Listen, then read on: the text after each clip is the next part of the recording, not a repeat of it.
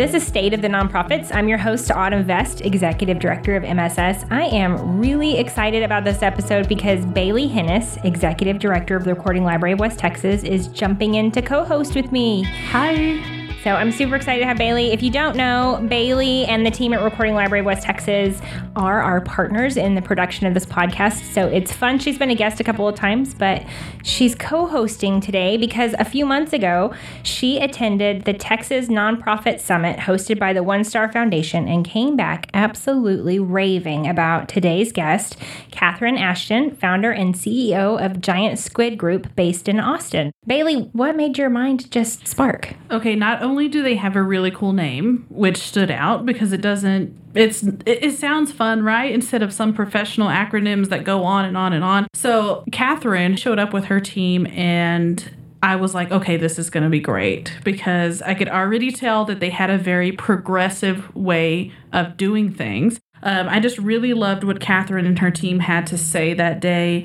And then we invited her down to a lunch and learn. I want to say Association of Fundraising Professionals. Yes. Jumped right on board with Bailee. Yes. Yeah. I reached out to Melanie and I said, hey, you guys should consider bringing Giant Squid Group down because they just know what they're doing and they're fun. And I think it would really benefit leaders of our community. So they kind of just deal with the whole team, which is something that I really appreciated.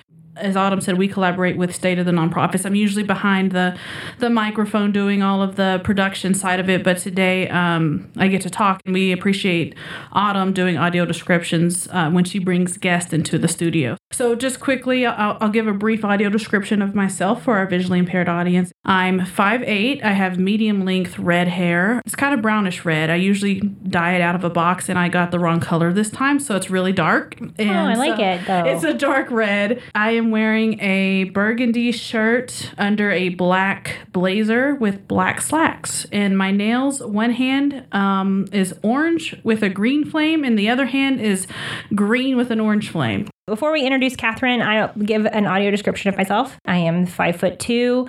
I have short pixie brown hair, and today I am wearing a little blue sundress thing with lemons on it because I just needed to be bright and festive. And when life gives you lemons, right? Do a podcast. Okay, so Catherine, you're on standby. Welcome to State of the Nonprofits. Thank you so much for having me here. It's so great to chat with you both. We're super excited to have you. Thank you for coming to Midland, Odessa, to do the AFP luncheon that you did. Thanks to AFP, by the way, for connecting us to make this podcast happen too. Absolutely, and it's a testament to how much I fell in love with Bailee at the Texas Nonprofit Summit that I flew to Midland in late June, where it was whatever month it is, 106 degrees. It was hot. I try to make it a rule to not fly anywhere hotter, and yet somehow I managed to.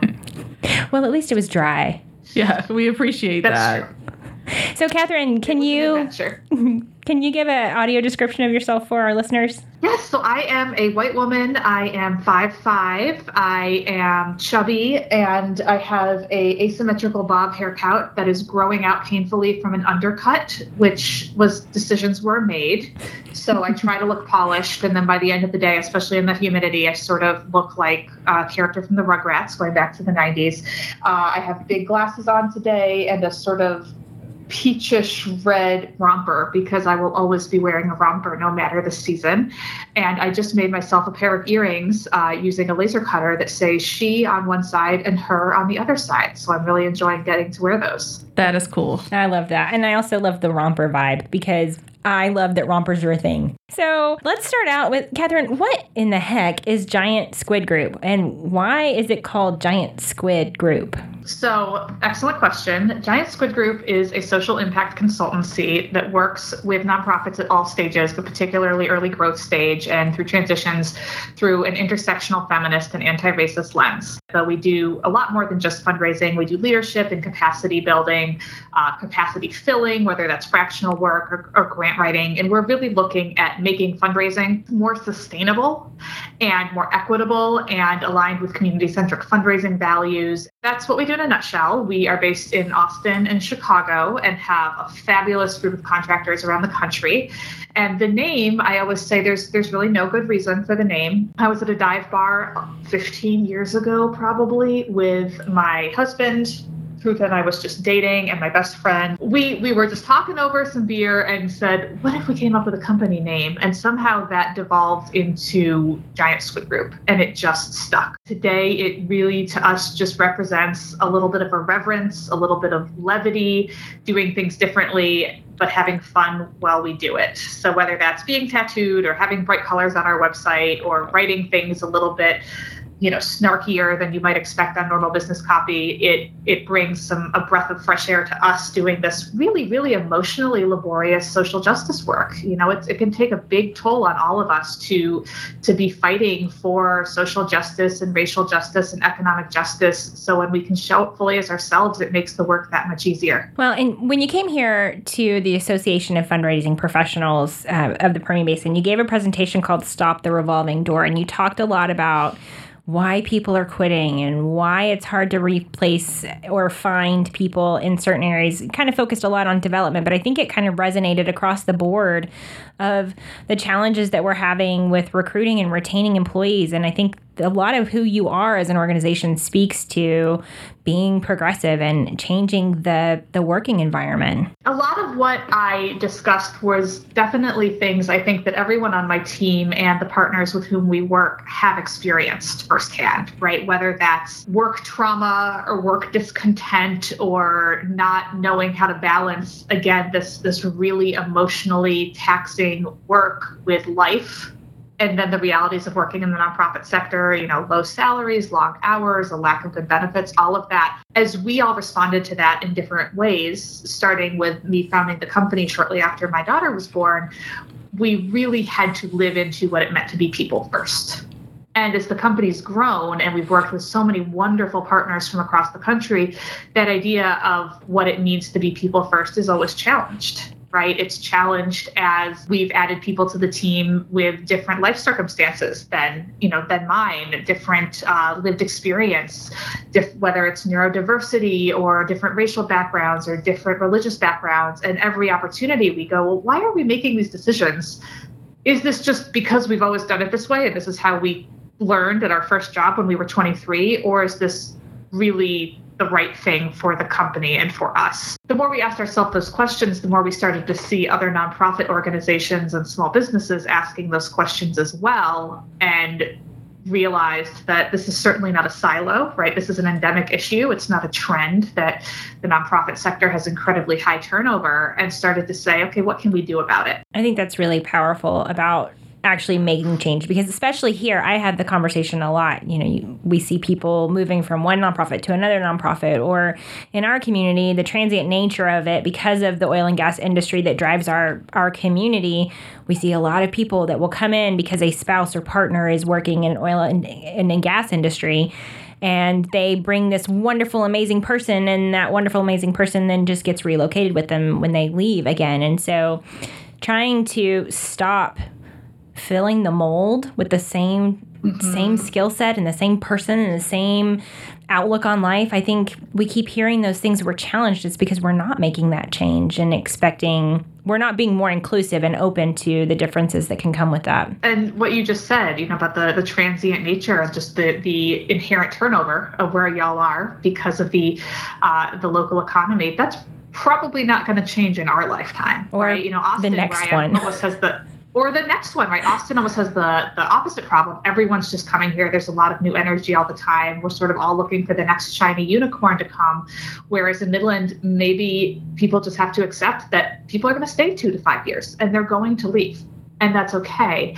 And what do they bring with them that you can learn from and appreciate in that moment, in that era, and then allow them to move on and make room for the next person to come in? It's almost like, for those of you who read Marie Kondo's, The Life-Changing Art of Tidying Up, and I know a lot of us struggled with the idea of getting rid of books, right? That we should hold on to books forever. And, she talks about how thank the book for where it was in your life, right? You read that book at a moment in your life when you needed that book. You got what you needed out of that book. It is okay to let it go. little harder with people. People are not books. We're more complicated, but no one is going to stay in one job forever. It's not reasonable to think that. You mentioned some statistics around that while you were here. And one of the statistics that you gave specifically for development directors are that 50% of development directors are anticipate leaving their job in less than 2 years. That is pretty significant and pretty quick. You just kind of start making that headway and building in certain directions and creating these new efforts and impacts, and then suddenly you've got change again. And what's kind of some of the factors that you think are causing that? It is really a revolving door. And a lot of the citations that I was able to reference in the talk that I gave were from a fabulous, fabulous report called the Underdeveloped Report, a national study of challenges facing nonprofit fundraising, which I highly recommend everyone read. It is actually a great read. And there is an incredible amount of qualitative and quantitative data that's been done to look at the sector and to understand, again, those motivations of why people are leaving. And it's really a catalyst of so many challenges. I think one, obviously, we know is salary. People are just not paid enough for the caliber of work we expect them to do, particularly in a very high stress field. And so, of course, people are constantly looking to be able to provide for themselves. And I would say, anecdotally, and I think a lot of the report echoes this, and a lot of us have probably experienced this, is there isn't often a lot of room for growth or promotion within a nonprofit. If you have a development department, and particularly going back to development, of more than a few people, it is so uncommon to see, say, a manager promoted to a development director position, or even to be able to inherit more job duties or more responsibility and get any meaningful pay increase. And so particularly for staff that are just earlier in their career, right, and maybe they start with a salary that is barely keeping the lights on, to say, I'm going to keep doing the same job forever. I cannot develop my skills, and I'm going to get maybe a 3% cost of living increase every year. And the only way I can both skill up and get a better salary is to leave. No wonder people leave. A lot of the other things were more relational. There's a really big lack of professional development, right? And I know personally in my career that was challenging as well, and still is. How do you invest in professional development for people? And a lot of the professional development opportunities we're given are off the clock, which is incredibly challenging if you have any sort of life outside of work. So to say people are not only going to get paid, not get paid enough, then also have to take their own growth into their own hands is another reason why I think a lot of development directors and their teams get disillusioned. And another key thing is just the goals, right? We want our development directors to work magic. We want them to be senior enough to come in, to build a major gifts program, and to grow grants revenue, and to mobilize the board, and to throw an event. And you probably cannot find one person to do all that. And if you do, they're going to burn out, right? So there's a real misalignment between job descriptions and the reality of what someone's doing. And yet there's this reluctance to fully resource departments. We tend to not move people around within our organization. We look for the unicorns that are out there that are well known, and we want to pay them to come over and fix our problems instead of giving our team members who are already within the organization the tools they need to advance. Well, and I think Catherine said it when you were here, and correct me if I'm wrong, but by investing in your employee and giving them that on-the-clock training and that on-the-clock time for personal development or professional development, you're giving them an opportunity to show that you have value in them. And because you're creating that value in them, that creates a sense of loyalty as well, and they maybe will stay a little bit longer. Definitely. Absolutely. And Catherine, can you talk more about meeting people where they're at? I think that's a great statement that I've heard from you, meeting your employees where they're at. Absolutely. Two things came to mind. You and Autumn, as you were talking, there was a really great conversation that did spark during the AFP Lunch and Learn about, are people working for the mission or are people working for a paycheck? What's the difference and why does it matter? And I think when we think about that, people wanting to be invested in, there is this attitude in a lot of nonprofits that, well, you're working for the mission. The passion should be enough. And I think increasingly we're seeing that passion alone is not enough to keep someone, particularly with all the other challenges of just work, right? We are working in a culture where we also have to pay our bills. And that does mean meeting people where they're at. And a lot of that, I think, is just thinking about the absolutely myriad intersecting identities that we all bring to work, and the fact that it is completely disingenuous and impossible to expect someone to leave all those at the door when they show up for work, whether remotely or in person. So I always talk a lot about my own experiences, but for instance, I live with a chronic illness and I have very, very limited energy. So I don't think at this point in my life, the ripe old age of late 30s, I could go to an office for 8 hours a day. If I did, it would absolutely be at the cost of my relationship with my partner, with my ability to be a good parent, and, goodness gracious, forget even having a social life, right? And I don't want my chronic illness to dictate every single aspect of my life. And so I am incredibly privileged to work with people that create space for that, right? And it literally means on my calendar from 2 to 4 every day, I have it blocked off for mission critical meetings only, because most days I need a nap, and that nap is doctor prescribed. And there are about 3 people that have permission to book over that. And it is truly, is this mission critical? Because the fact is I take my nap, I drink my afternoon coffee, and I'm ready to go for a few more hours. But without that, I would burn out. And why would I burn out just to work 9 to 5? Like, who said you have to work 9 to 5, right? Particularly post-COVID, when we know we can work in a remote world. I do a lot of my best emails and thinking at 8 o'clock at night sitting on the couch, right? So that's just one way I've learned to kind of meet myself where I am. But we've also had to think a lot about, again, what that means across the board. So, we have several team members who are neurodiverse, and we're able to voice, being on Zoom calls with a video on was very draining, or having to have meetings at certain hours was not working, right? And so we really just looked back to what is the core that we have to accomplish, right? And our mission, we are still a mission-driven company, a social impact company, is to meet our clients. Having your video on is not mission critical.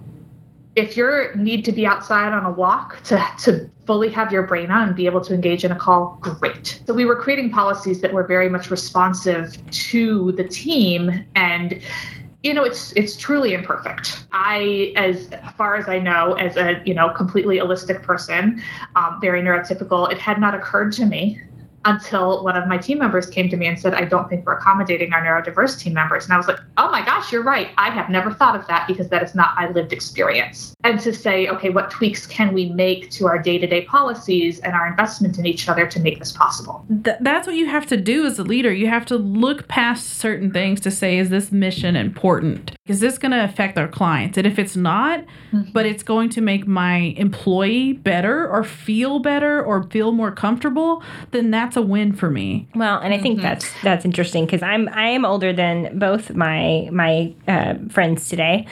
For me, I'm even still in some of this conversation. I'm listening to you, and I think you're both right, and I love it. And I love this pushing the envelope, and it shouldn't be pushing the envelope at 2023. Let's be honest. But my eyes twitching just a smidge, because I'm trying to overcome my good old West Texas norms. We need leaders in the community to start this trend, to say that stuff like this is okay. Let's talk more about these trends. Let's at least have a discussion with our board. Let's talk to everyone and see if this is something that we can do moving forward. Absolutely. And I think that one of the challenges is, and certainly my eyes still twitch too, Autumn, right? When challenges come up with the team, it is very hard to quell that voice that's like, this is work, just fall in line and do your jobs, right? Because I was raised a good Midwestern girl, and you just go and you don't complain and you work hard.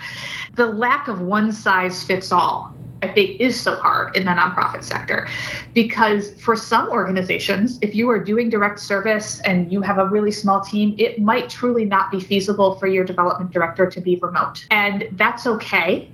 But then in what ways can you make it work for them? And so I think really looking at those core competencies that are needed and who is boots on the ground is part of it.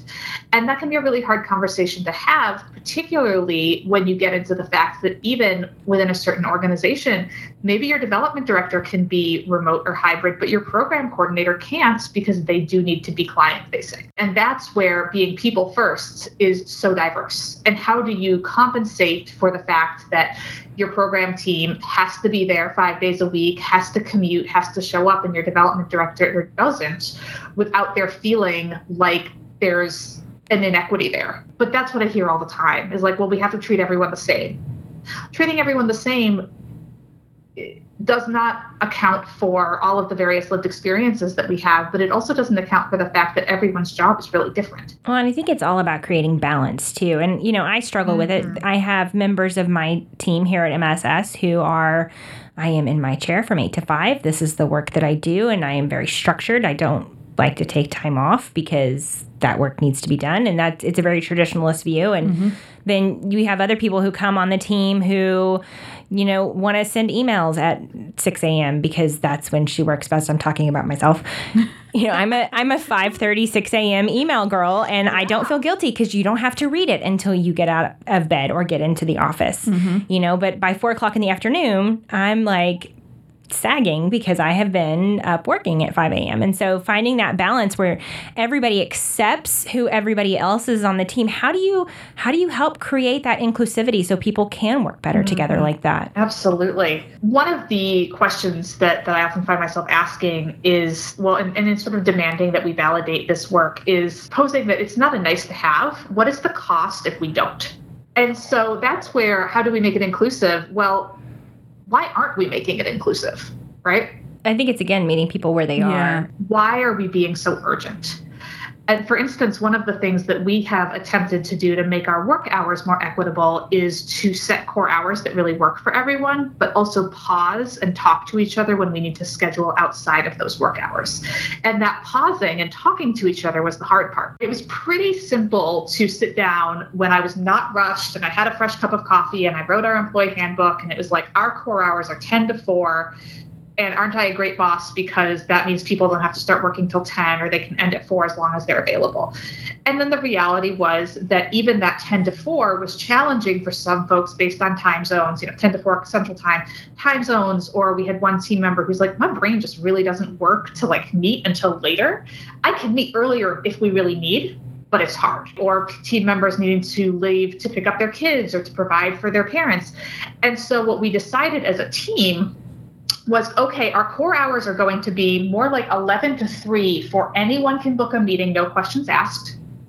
But if we need to meet earlier or later, we need to just hit pause, send a Slack message and say, hey, the only time that all of us can meet is, 9:30.